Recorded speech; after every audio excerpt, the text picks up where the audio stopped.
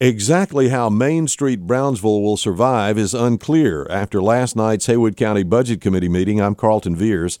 After a vote on a motion promoted by Wally Eubanks and Sharon Hayes to keep funding at $30,000 per year failed, a new motion to offer the organization $20,000 passed.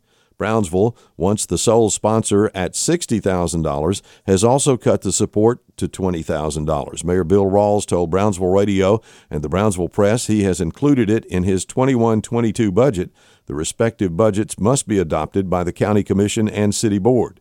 Despite data supporting the effects of Main Street, it doesn't win favor from top political leaders. Mayor Rawls almost defunded it altogether last year, and this year, Mayor David Livingston says he won't comment, quote, one way or the other, end quote. Main Street's leaders say $40,000 is not enough to pay its full-time worker and support the programs. Main Street doesn't have any other financial support. The County Budget Committee agreed to provide the Brownsville-Haywood County Chamber of Commerce with $50,000. The Chamber, under the temporary leadership of former Chamber Director Sandra Silverstein, had asked for $60,000. Mayor Bill Rawls says he has included the Chamber in his budget at $60,000 for the coming year, but he also says he plans to drop back to $50,000 after 21-22. The County Budget Committee continues to struggle with its budget process and right now faces a plan that is several $100,000 in the red.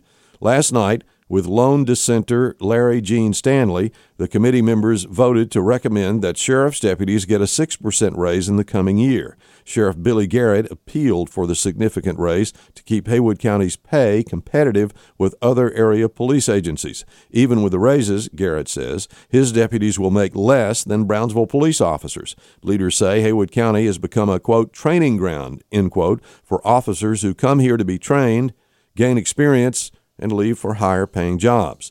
The budget makers also approved raise recommendations for other county general workers that will cost taxpayers about $84,000. The Sheriff's Department raises will cost $70,000. The Brownsville City Board will have the first reading of Ordinance 966 regarding new building code regulations at tonight's monthly meeting. According to the document, the City of Brownsville has determined the need to adopt modern, standardized building, fire protection, fuel and gas, mechanical, plumbing, property maintenance, swimming pool and spa, green construction, wildlife-urban interface, and residential codes for the community. The board will gather at City Hall tonight beginning at 5:30. States are pushing the unemployed to return to work to help businesses large and small find the workers they need to emerge from the COVID-19 recession. Some argue the generous unemployment benefits offered when the economy crashed are making it too easy for people to not return to work.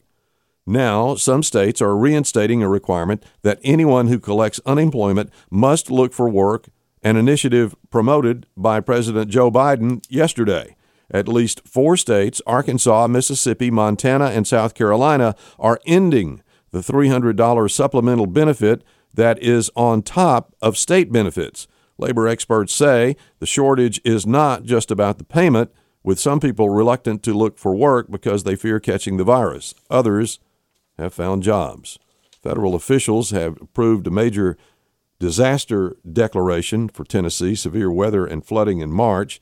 Haywood County is not one of the counties included, but neighbors Hardeman and Madison County are.